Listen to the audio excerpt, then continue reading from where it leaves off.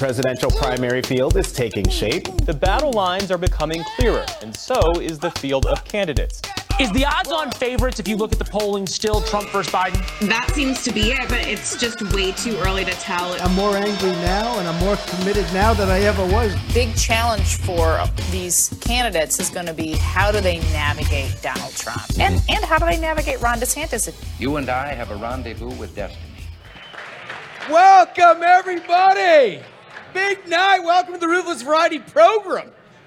Live stream. Oh, yeah, there you go, girl. Senator outfit. You can vote with that. I don't know if you knew that. You can vote with that. If you get the shorts, 2 votes. Welcome, everybody. Thank you guys so much for coming out. Thank you for AFP for co-sponsoring this event. Let's hear it for AFP. We got a great crowd. Look at that. I'm Josh Holmes, along with Comfortably Smug, Michael Duncan, John Ashbrook, with the luxurious voices coming through your headsets on every Tuesdays and Thursdays. Well, we've got a special show for you tonight, a real one. And in order to have a real one, you need a real guest. And our real guest tonight, Katie Pavlich, ladies and gentlemen. Let's hear a round of applause.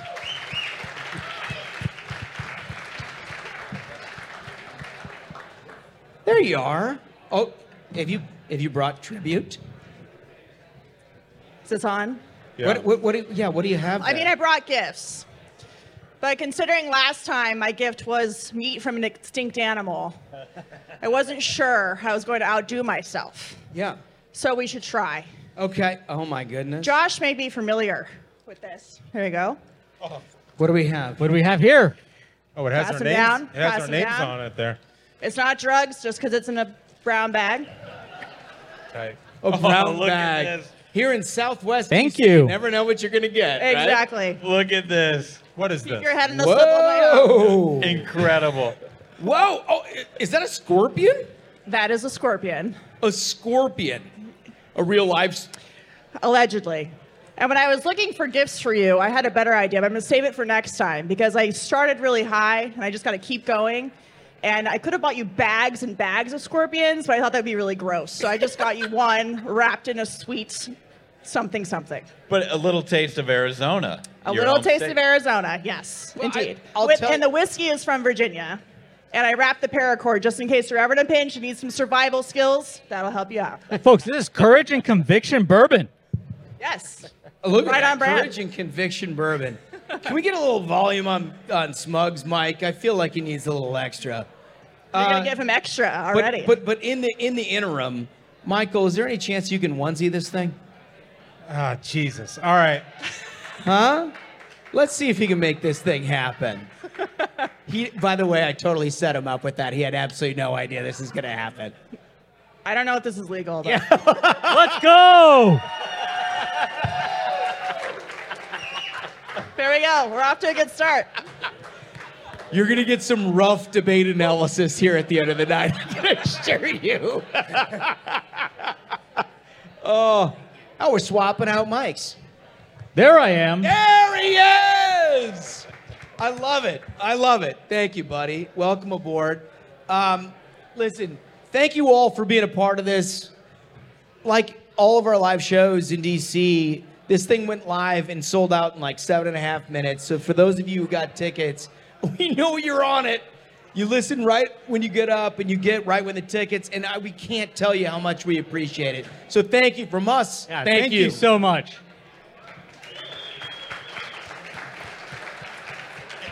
Everyone be responsible tonight. Last time we did a live show in DC, someone puked underneath their seat and stayed for the rest of the show. And another guy got carried out by a bouncer through the double doors. I'm hoping that doesn't happen tonight, but if it does, that's cool as well. Raise your hand if you're willing to puke for the cause.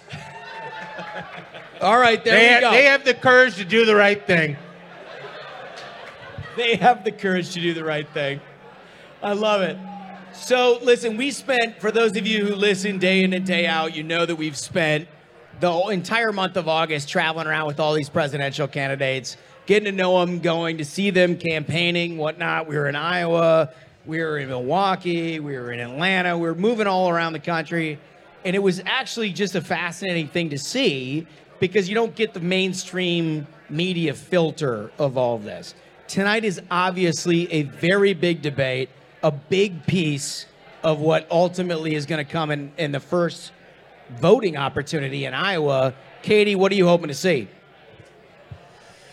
Well, I think it's clear President Trump is ahead by a significant portion. But when you look at the polling, a lot of voters are still open to a second choice should something happen. So that second choice in the polling is Ron DeSantis. Nikki Haley was one of the only candidates to really get a bump out of the last debate. So I think she's ready to go and will take on the fire because if Ron DeSantis wants to get past Iowa, which they think they can still win, ahead of New Hampshire and into South Carolina, he's going to have to take out some of Haley and Tim Scott's support in that state.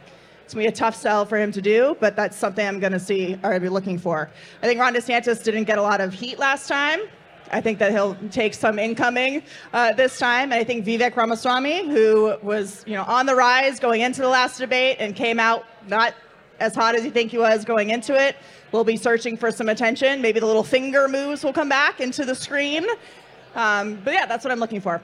And Doug Burgum, of course, back from an injury, the man, the rancher of the night. Exactly. Who do you think needs this the most out of all the candidates? Who needs tonight to be their night in order to make a legitimate push? I think Ron DeSantis does. I mean, he's been going down in the polls. He needs to, tell everybody that he can actually win Iowa and have a sustainable plan moving forward. I think there's going to be a lot of talk after this debate about who's going to drop out going into Iowa. Asa Hutchinson says he's going to stay in past Thanksgiving, or he'll wait till Thanksgiving to decide if he's going to get some momentum. I think we can all say that's not going to happen between tonight and Thanksgiving, especially since he's not on the debate stage tonight. So I think Ron DeSantis has the most to lose, given he really has been needing to go up in the polls and really has not been able to. Smugglesworth, what do we got? Yeah, well, I mean, I think that's dead on. I think you bring up a good point. Is we saw there has been some movement since the last poll. I want to ask the audience, before the debate starts, among the people who are going to be on stage, can I get a round of applause? Who supports DeSantis? Okay. How about support for Nikki Haley? Whoa. Wow. Whoa. All right. Vivek Ramaswamy. Whoa. There's some golf claps over there. Some golf claps on the left. All right. Well, how about Chris Christie? Oh, interesting. Tim Scott? Do we have any Tim Scott? All right, we got some Tim Scott. So is Haley Scott with the cheers. How about Trump? Wow. I think you were right. Is voters are looking, their voters are still shopping. Still shopping. They're still shopping. Still shopping. So Smug, we've obviously spent a lot of time with all of these candidates. We've seen them in their domain as they're talking to people. A lot of takeaways in terms of our experience in Iowa and everything else. We watched the first debate firsthand. We did the pre-debate show. Right there. Now that we're into the second debate, clearly this is a dividing line between the haves and the have-nots. Only the strong survive from here on out. Who do you got? Who do you think needs to prove something tonight? So, I mean, this is going to be critical. I don't know, it has, like, the memo has not gone out to a lot of these campaigns. This debate is do or die. A lot of these candidates, if I had to guess, half of them will not be around for the next debate. You have Q3 fundraising numbers are going to come out, poll numbers are going to come out, and I think the field is going to winnow significantly. So tonight is the night you have to do or die. Yeah, no, I can't disagree with that. Are there a couple of candidates that you're looking at in particular here that you're looking for specific things? Two things for sure. Two candidates I'm watching tonight. Number one is Doug Burgum. Yeah. Listen to that. We like Burgum. I love hearing that. So here's the thing about Doug Burgum is we all know his resume is stellar, but maybe we don't all know is I think the first debate he had an injury, but he played through it with an Achilles injury. The story he needs to get out is, number one, his resume. I'm going back. I was crunching the numbers ahead of tonight. Governor Doug Burgum has created more jobs than every other candidate on that stage combined, which is a huge flex. He needs to be able to tell his story and connect. This is a wild man out of the Dakotas. He has a great stories to tell, and he needs to make sure. I feel like this is his last shot. He needs to get up there. He needs to knock it out of the park. I think he would connect with voters on that story. On the other end of the spectrum, who is sort of at a teetering point that you feel like really needs to have a good night? That's a great point. Is if I had to say somebody is really at risk of just falling out, it's got to be Tim Scott. Tim Scott is facing an uphill battle. Since our last debate, his support in polls have fallen in half. He's lost half his support in just a few short weeks. And the question for me is, number one, he hasn't shown up. Like, no one has seen him out on the road. He's not doing his work in the media. There's a lot of weird questions about, like, what's going on with Tim Scott? Why is he not out in public? People don't know what's going on with him. There's a lot of rumors. No one knows what's happening with that campaign. Well, didn't he bail on the program? Well, he certainly hasn't. Yeah. He certainly hasn't responded. I heard about this. Yeah. To be honest with you, it's a Probably point of not. some contention. I mean, I would never, because I am so afraid. You would Of never. the consequences that I would never. And I think you can take credit for having everybody who's running on the program and the people who bail. That's the reason they're falling out of the polls and why they're probably going to lose. Well, here's the thing. I think it's a fair point. I think it's a fair point. Something to look at. If Katie can An be on, intangible, if you will. if Katie can be on Fox 5 minutes before she shows up tonight, I think Tim Scott could show up. Yeah, to our exactly. show, or to She was you. on Fox tonight. She's here now for us. Unbelievable. Where the hell's Tim Scott? Well, she's been traveling all over the world, too, you know?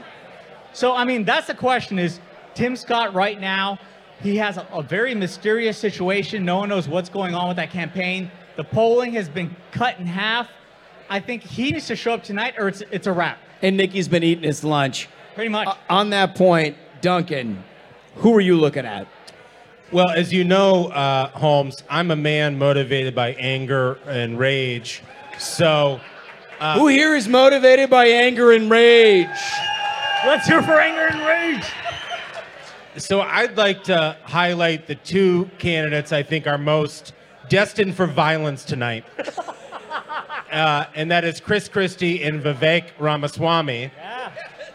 That is such a good poll, by the way. That is If there's wonderful. anything that would define Christie and Ramaswamy coming into this debate, It's the yin and yang. It's anger and rage. That's right. So I think, personally, I think Christie pulled a lot of punches in the first debate. I mean, he off the top rope early on, but there were a lot of opportunities there that I think he took a pitch. I don't know why. I think he has to be more forceful on the message that got him on the stage in the first place. Yep. And if he's not willing to do it, I don't know if he has a shot, making it for the next one. I think for Vivek, we got to figure out if this guy can survive a small boomlet where he's like the NFT Dogecoin candidate, or if he wants to be a real fucking thing. And if he doesn't, then he has to get his ass off stage too. Now, look, this is a guy who got on that stage last time and criticized everybody as being a super PAC puppet, and then he's out there in Silicon Valley doing $5,000 minimum fundraisers for his super PAC. I hope that comes out tonight on stage, and I look forward to the fireworks. Wow. The man brought his Oppo book, too. That's incredible. Not coming on stage, it came out here. Yeah. He got sideways with the old man. You hate to see it. It's the You courage and hate to see conviction. it. It's There the it is. courage and That's the conviction. courage and conviction It is. talking. Yes. Any commentary on what the old man presented there? I mean, look, Chris Christie can't go too hard on everybody for when inevitably he sucks up to the person who wins so he can advise someone in the White House, including Donald Trump. All right, Johnny. So you have probably the best resume of anybody at this table in terms of working with people who actually cover the presidential election. So you have a good idea of the storylines that are coming in. In your view, what are the storylines coming in, and who are the candidates here that need to make a... Well, one of the storylines that caught my attention this morning is that there's a poll from YouGov that says 80% of people in Iowa and New Hampshire are interested in somebody other than Trump. Really? That's a poll. Like, literally came out this morning. 80% of a general electorate. No. This is a Republican primary electorate. Interesting. They're open. They're open to a voter, and this was written up by a guy named Isaac Shore from Media. A lot of people are familiar with him, but that's good news for one woman who far and away won the first debate and stands a good chance to win tonight, and that's Nikki Haley. She's an expert on foreign policy. She just rolled out an economic plan. And right now we know that Joe Biden's economy fucking sucks. Yeah.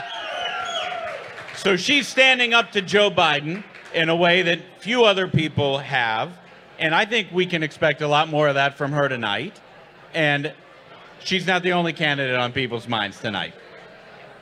Go right She's going to ahead. be in her element tonight at the Reagan Library. She's going to own it. And I heard she was listening to music ahead of the debate again. You know that she's rocking. She's ready to go. So there's another candidate running for president who's not at the debate tonight, right? And this is a guy who, that same poll, if voters were asked who would you vote for today, most people would say they're going to vote for Trump.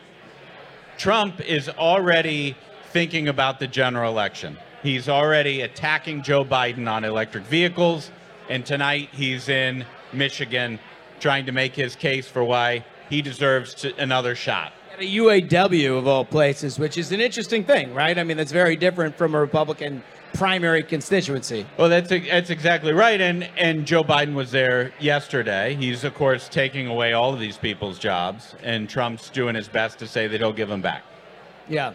Well, I think that's fine, but while Donald Trump is in Michigan trying to rally the UAW to the Republican cause, he's also in court in New York crying about the appraisal price of his country club in Florida. Yeah. And so I wonder how much of this is noise and a distraction versus what people are going to say on stage tonight.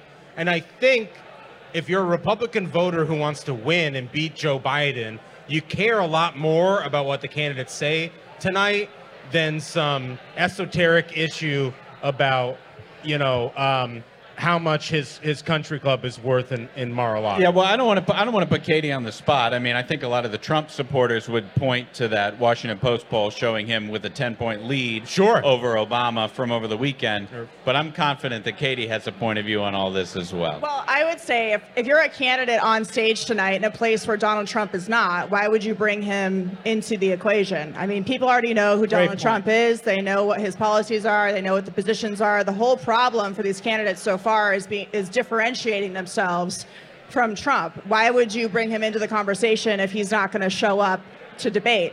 It's all about having the spotlight, being able to capitalize on what your policy positions are and how you can lead the country. And I think the first debate, the people who did well didn't talk about Trump. They talked about themselves. They talked about their vision for the country. Nikki Haley didn't talk about him a lot.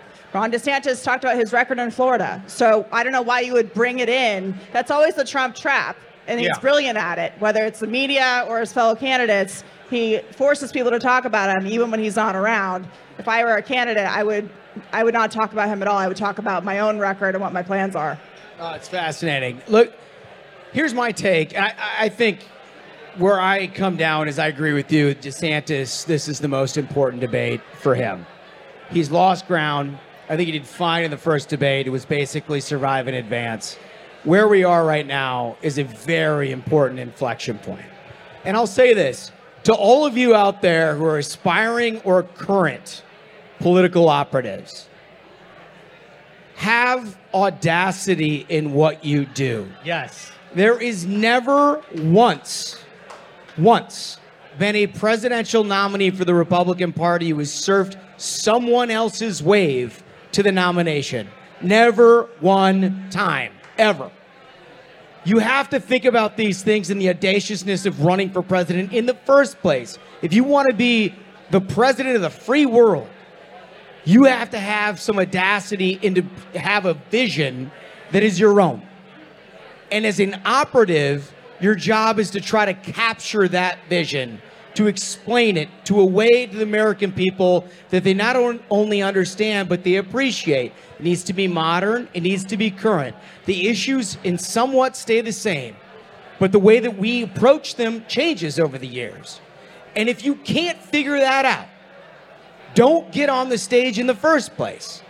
And my whole problem with everything up to this point is that you've got a whole consultant class that basically has decided that the best way to stay employed, the best way to not make waves, is to just play to fight another day.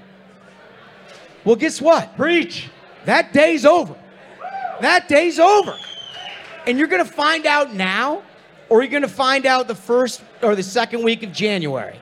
Or maybe if you got a donor gullible enough, it may last until March. If I read an autopsy report after Iowa about how you came so close, I will fucking puke. I do not care. All I want to know is that you put it all on the line tonight. I don't want to hear this shit about, oh, well, we couldn't find the right message, and oh boy, we were so close. I think a lot of these people suffer from a collective action problem because it's easier to get paid for 6 months than do the hard thing tonight. Oh, that's brutal. Great point. That's our take. That's brutal. That's our take. And look, I think that's the thing. I think that's the real thing. All right, so we're going to play a game. Ooh, a game. Y'all want to play a game? But I need, Smug, I need you to carry and entertain for a moment while I go get my legal folder in back. Can you do that? Absolutely. Folks, first of all, this is going to be a little bit out of control. I know there's a lot of excitement in the room, and I'm going to encourage everyone on this stage to be as out of control as our audience is tonight. No, not with me as a judge. We need law and order in this place. So we're going to play King of the Hill. Smug will be bailiff, and he keeps a tight ship running. I'll maintain bailiff, and normally the bailiff tries to maintain law and order. I want a lot of disorder. I want a loud and rowdy crowd. So you all know, for those of you, I mean, you bought tickets, so you know what we're up to. But King of the Hill is about your sellout Republican, right?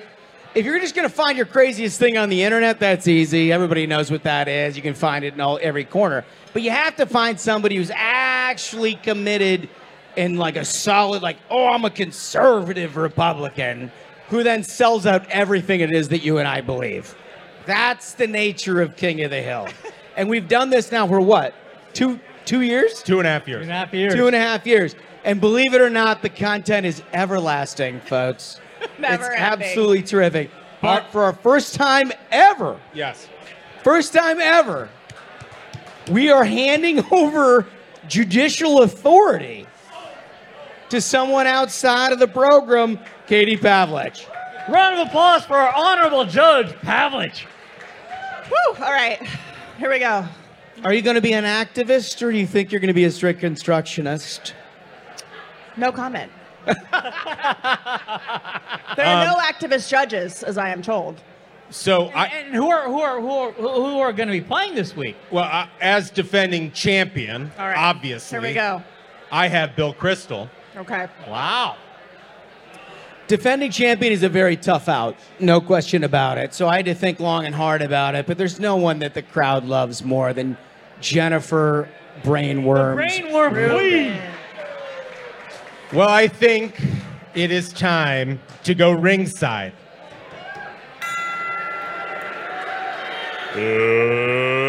Ladies and gentlemen, your attention, please. Let's go. It's time for King of the Hill.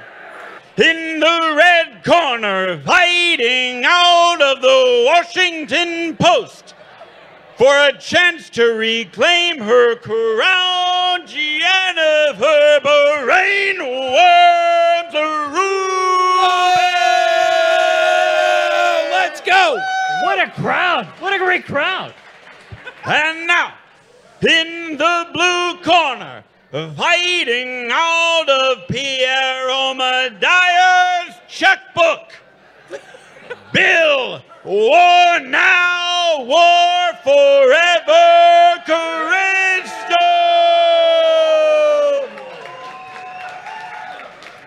All right, I want to record every show with this crowd. Wait, I thought Bill Crystal was fighting out of the Acela.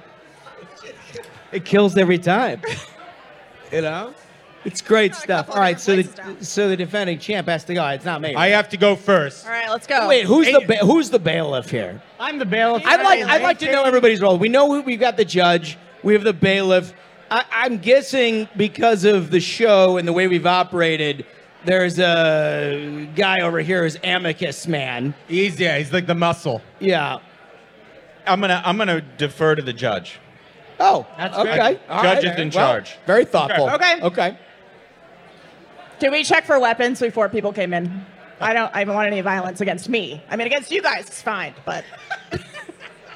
I have hot fire for round one here. All right, hot fire, noted.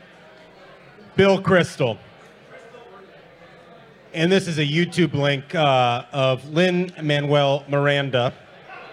Yeah, I know.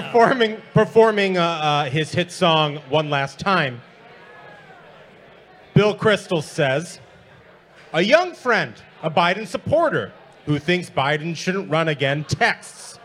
This is a guy texting him. Here's the song from Hamilton, with George Washington explaining to Hamilton, it's a sign of strength, not weakness, to step down. The similarities to this moment are uncanny. And he has retweeted himself. Oh, God. All right.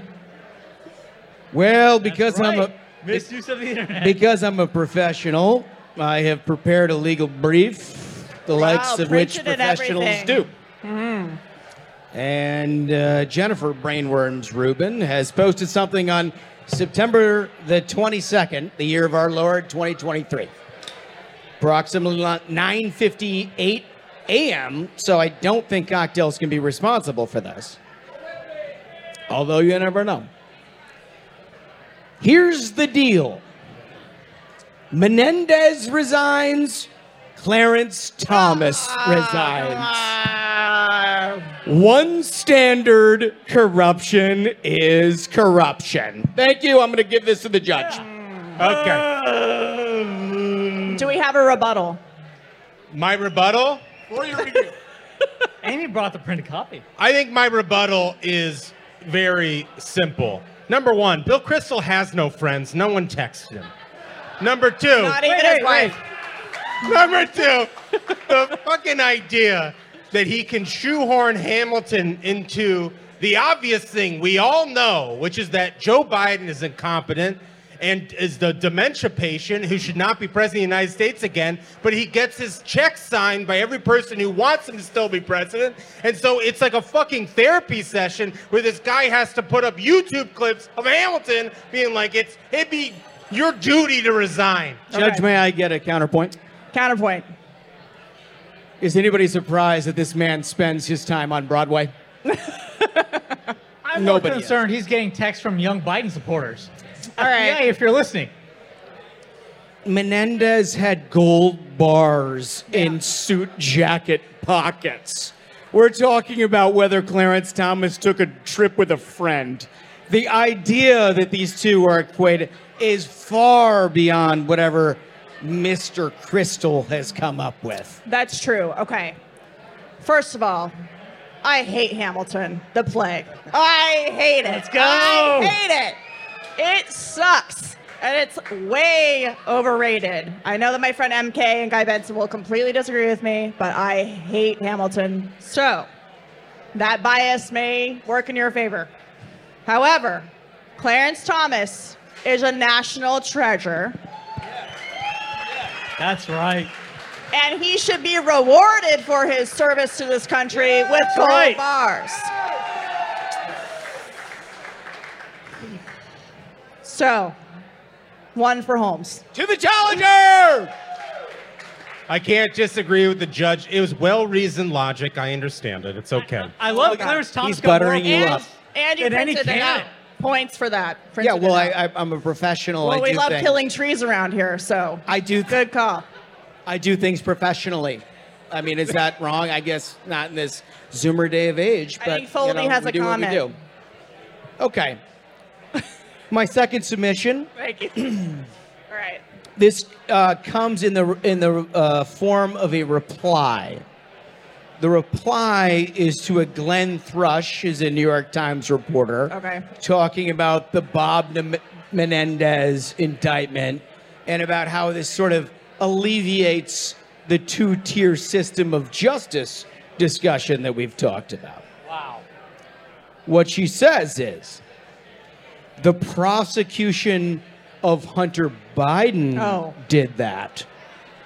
Incredible. It was an obvious falsehood.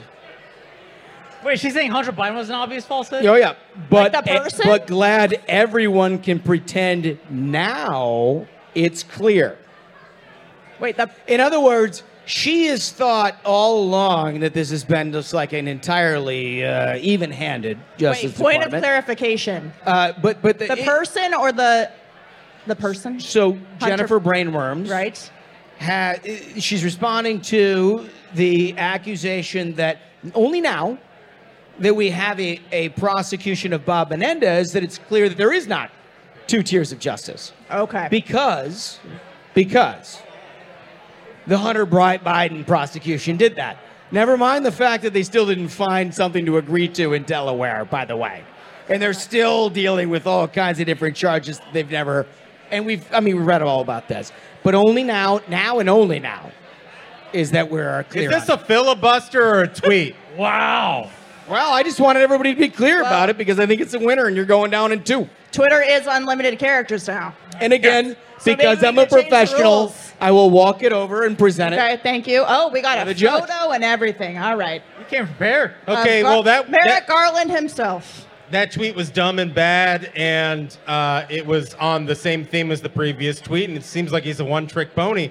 But Bill Kristol says, with promises to defund the FBI, efforts to prevent the IRS from collecting taxes, and attempts to shut down differing viewpoints in schools, it seems that today's right more than the left. That's for defunding the police, Oh my God. pampering elites, and cancel culture. Wow. I submit it as written, and I reserve the balance of my time. Wow.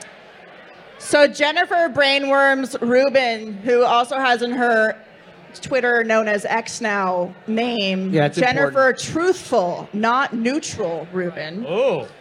It's a little predictable that she would still be defending Hunter Biden. And the fact that Bill Kristol now Let's go. is defending the IRS as a conservative gives Junkin the point. Let's go. It's a good. Understandable. I have Good no ruling. issue. I take no And issue. now we're in a I remain tiebreaker. confident. I For remain round very number confident. 3. You know, it's about salesmanship, folks. Some people got it, you know. I mean, it's just as natural. Also, Jennifer now at Threads Rubin is her thing too. Bailiff, collusion. No, I'm just reminding the bailiff of where I have my legal briefs She actually has them ready. for discussion. Can we continue, please, with the court? Yes, I'm having to select what I would like to play here. There's just so much.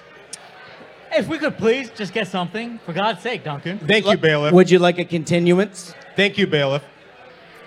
It seems like the court is being delayed. Oh. No, it's not. It is certainly not. So, Your Honor, it is not being delayed. Bill Kristol, round 3. All right, let's go. He is linking to a story in the New Republic. You know, To the New Republic? Just your classic conservative stalwart publication. Yes, your Marxist publication. And what he says, and the title of the piece is, "Are Never Trump Republicans actually just Democrats now?" Which seems a little on the nose. His tweet, an interesting piece. I was quoted once praising today's Democrats as not so far from the Scoop Jackson Democrats of my youth. A congressman called to say that term might raise heckles. But maybe we could all be Hubert Humphrey Democrats. I said that is fine. In case, you know, I know we got to like. Well, I mean, in the war now, war forever thing, that feels like it might fit. So for a lot of the young folks here in the audience tonight, Scoop Jackson is, you know, a Democrat who's known for basically one heterodox position, and that is being the guy who wants to drop the bomb on everyone. So it all tracks with Bill Kristol as we know him. I feel like I've got to put away. I do have one follow-up question before we move on to the next. You have a question? Did he use the term raise hackles in his tweet? Raise hackles. Okay. He did. Noted. He did, in fact, do that. Mr. Holmes, proceed. That's an interesting from the question. I'm not sure how to quite prepare for that as counsel. But I feel like I've got what it takes here. This is just your standard nuclear bomb. A standard nuclear bomb. This is your standard nuclear bomb. Just your standard. Republicans are nuts. The press needs to make this clear in their reporting. It's not just another party. Point of clarification. Does Jennifer Brainworms Rubin, Jennifer Truthful Not Neutral Rubin, Jennifer now at Threads Rubin, at Rubin Blogger, still identify herself as a Republican? Well, it's unclear because the Washington Post identifies her as a conservative She's a conservative blogger. opinion writer for the Washington Post. How she identifies herself remains a mystery to all of us. But all of us who have dealt with her over the years knows that not only was the Republican Party not nuts, but the Democratic Party was nuts just 6 short years ago. All right. May I offer a short rebuttal? Sure. So Bill Kristol, who is sort of like the last Japanese soldier on the island, claiming to be the never Trump person who is not an actual Democrat and still cares about the conservative movement, has now let the mask slip and saying he is in fact a Democrat, and not just any Democrat. He's a Hubert Humphrey Democrat. My God, somebody ring the bell. Right. Republicans are nuts. I'm not sure you can slip the That mask sounds like the slip. conservative writer for the Washington I'm not Post. sure the mask slips any further out than that. Here. I feel like this Bill is Kristol used the term raise hackles, which, quite frankly, is a term I like. Original, interesting, kind of weird. Vivek Ramaswamy-like with the hackling. Nice. Jennifer Rubin's talking about herself when she says Republicans are nuts. So I think it's time for the crowd to decide who's going to win this round. Look at this. a full democracy. Good Lord. Well, it's a dictatorship if I don't like the answer. We call that Everyone populism, who thinks Katie. Holmes gets the points. Cheer. Everyone who thinks Duncan gets the point. Cheer. Wow. Do we have a recount? Get the fuck out of here! Do we have any recounts or Let's wait for the mail-in ballots. claims of rigging? The mail-in ballots are in. One more time. Holmes. Duncan. The mail-in ballots sealed it. They did. Rigged in the middle of the night. Let's Duncan go. wins. Yes. Huge. Huge. You've humiliated me in front of my constituents. This is the best. Never doubt It's an democracy. inside joke because he did that to Ron Johnson in Wisconsin. It was fantastic. Anyway, Guys, thank you so much for indulging us. Katie Pavlich, ladies and gentlemen. Thank you so much. Thank you. Listen, we want to bring our co-partner in all of this up. Emily Seidel, where are you? Come on up. Emily. There she is. Big round of applause.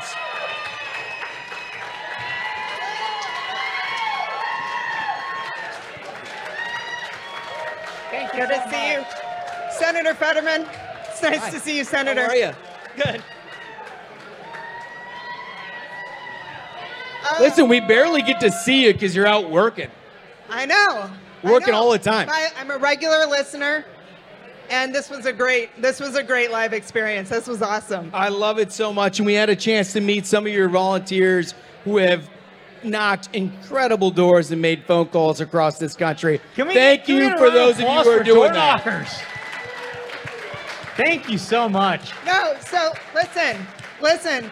So I'm here. I'm happy to bring any news from the grassroots that I can share for you all. The only reason I can do that is because of people like Brittany and Candace, who are here right now. Thank you. Brittany's in Colorado. Candace is from Texas. Together, they are responsible for 400,000 phone calls and 70,000 door knocks. Two ladies. Wow. Got to be some kind of a record. Incredible. Thank you guys. Thank you guys. Thank you so much. Those would have no chance if not for people like that. Everybody give a round of applause. Yes. 70,000 door knocks? Wow. Since March 1st. I mean, that's amazing. That's like Wilt Chamberlain numbers right there. That is incredible. Whoa. I mean, that got dark in a hurry. We're not talking about that. So, all right.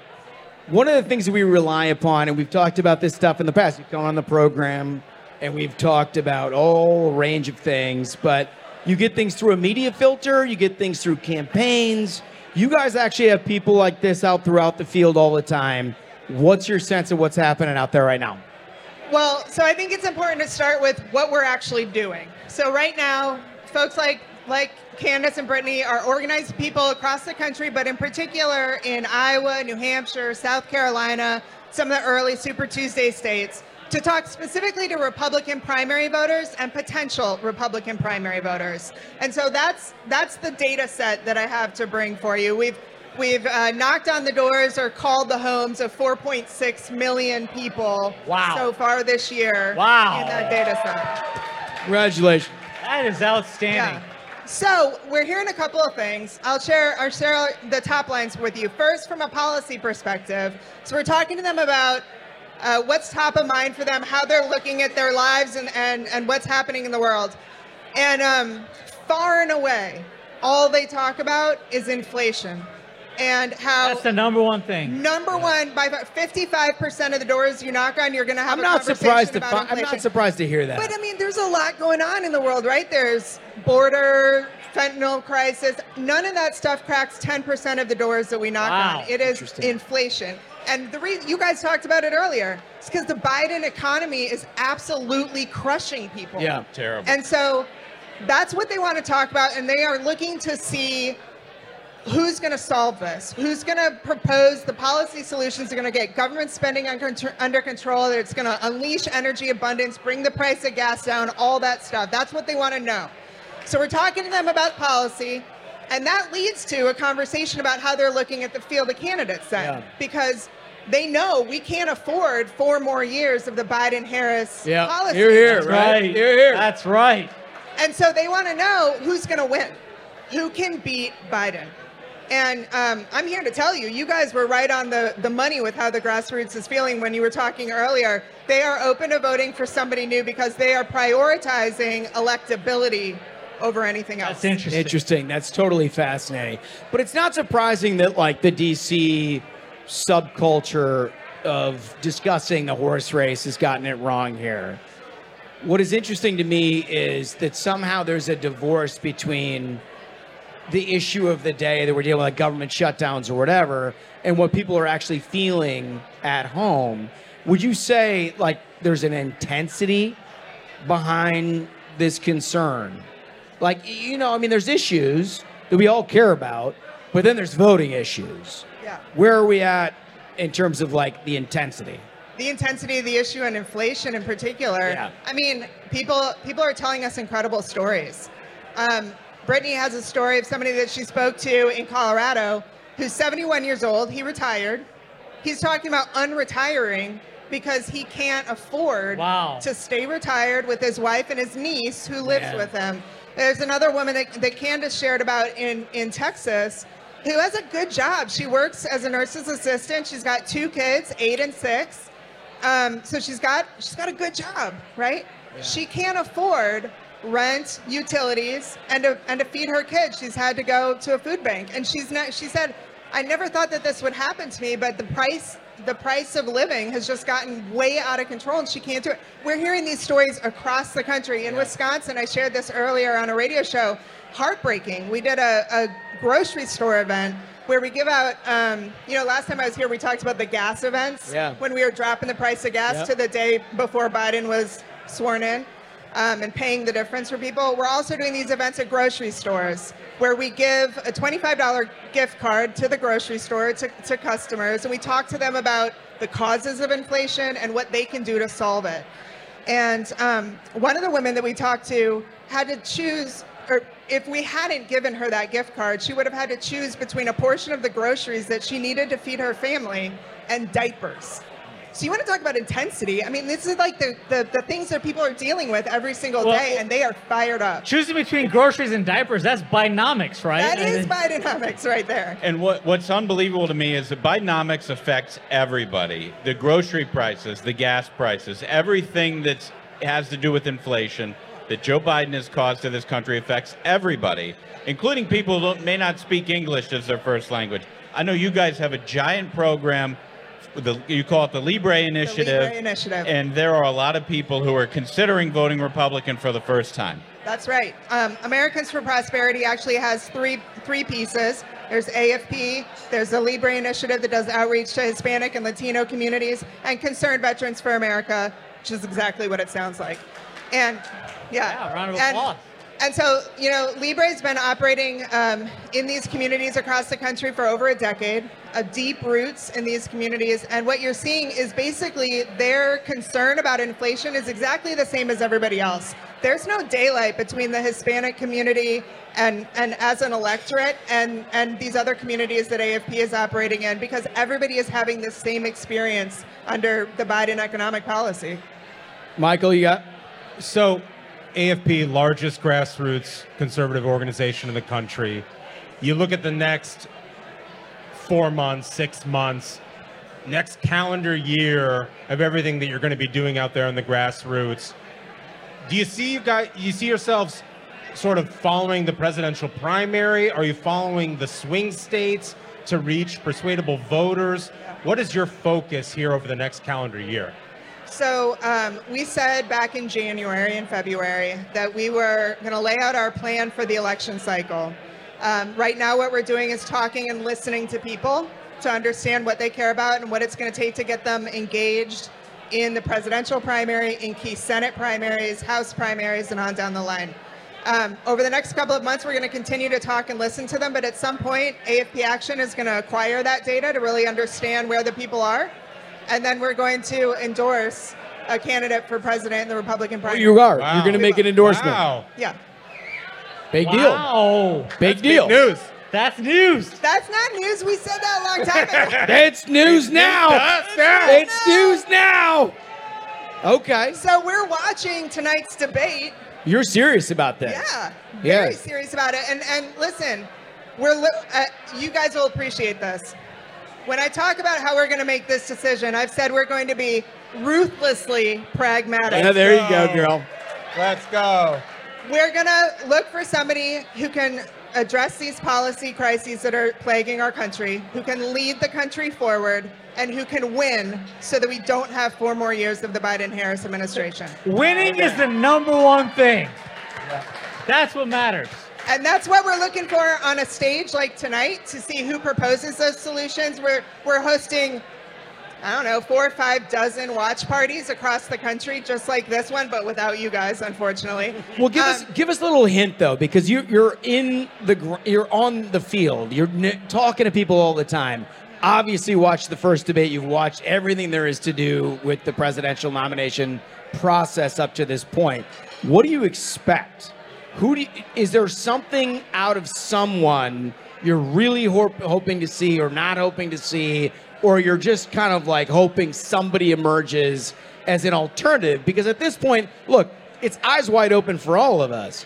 There's a 30% gap between the front runner here and everyone else. Yeah. And if you're interested in a real choice in Iowa, New Hampshire, and beyond, there's going to need to be some consolidation there. Yeah. Do you have any thoughts on any of that? Well, so you shared the poll, 80% of primary voters, and was it New Hampshire? It's hard to hear out there. Yeah, it's New Hampshire and Iowa, and it's a YouGov poll. Yeah, are open to somebody new. Yeah. Some of those people are currently answering pollsters' questions saying that they support Trump.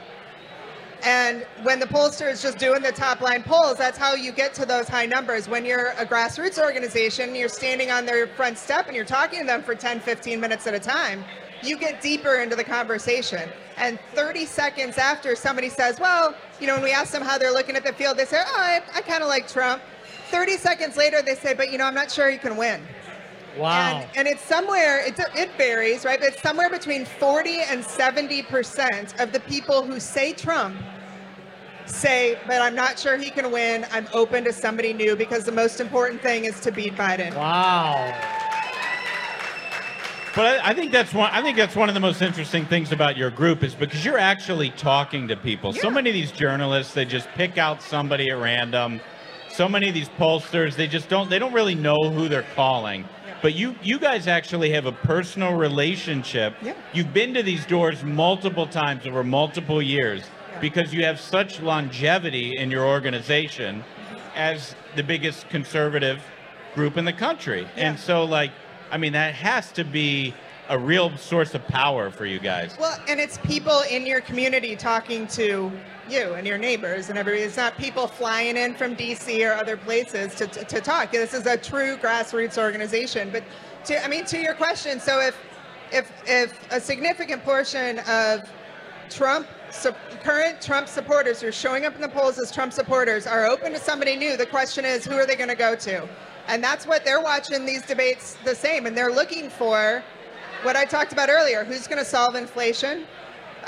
They want to see how people react, how their community reacts to the candidates on the stage today, because they're also looking for who's going to get my neighbor's vote, who's going to get my friend's vote, who's going to get my mom's vote, and who's going to win.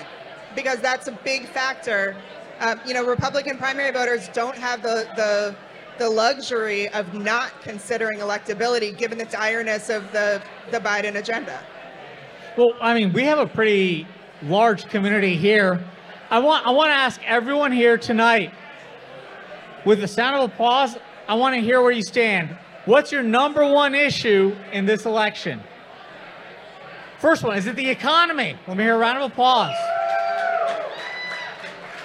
Is it the border? Let me hear a round of applause. Is it the real estate valuation of Mar-a-Lago? No? That was good. That was really good. I'm surprised. No, but this is the thing, right? If this election, after the primary, if it's about Biden's handling of the economy, Republicans win.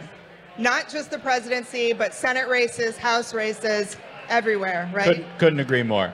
But if this election is about other issues, what happens to those key Senate races? We just saw this play out in 2022, right? We don't need to have that happen again. No, I mean, look, very well said. Listen, I can't thank you enough, not only for this event and all of your people and what they're doing, but honestly, we all owe you a debt of gratitude, and everyone in your organization for consistently doing what you're doing year in and year out. When the spotlight's on, when the spotlight's off, you guys are showing up and doing the hard work that all of us benefit from. So thank you, Emily Seidel. Thank you. Thank you, Our AFP. country's worth it. Our country's worth it. Really appreciate it. Really appreciate it. Before you go, for those of us who aren't a part of the crowd, where can they sign up? Where do they find you? AmericansForProsperity.org or ProsperityIsPossible.com. If you saw the big RV out there, that's our current tour going across the country. It's an inconspicuous vehicle that's parked out in front. Terrific. Thank you, Emily. Thank you so much.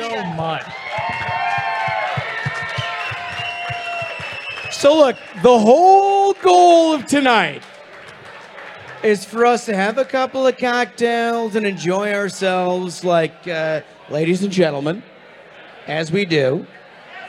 And we're going to get off this stage. We're going to enjoy this debate, but we're going to be partying amongst you. We may have something to say throughout at commercial breaks. We may not. It depends how angry I get. Yeah. If I get angry, I'm going to talk a lot. He's going to talk a lot, and you can't stop him. And that's the unfortunate part when you pay for the microphone, right? So anyway, thank you guys. Thanks to everybody for coming out. Much. Ruthless, we're out. Thank you all so much. I think this was another banger of a program. Well, absolute banger of an episode, if I may say so myself, gentlemen. Thank you so much to Katie. Thank you so much to our wonderful audience. Thank you, AFP. So, until next time, minions, keep the faith, hold the line, and own the libs. We'll see you on Tuesday. Stay ruthless.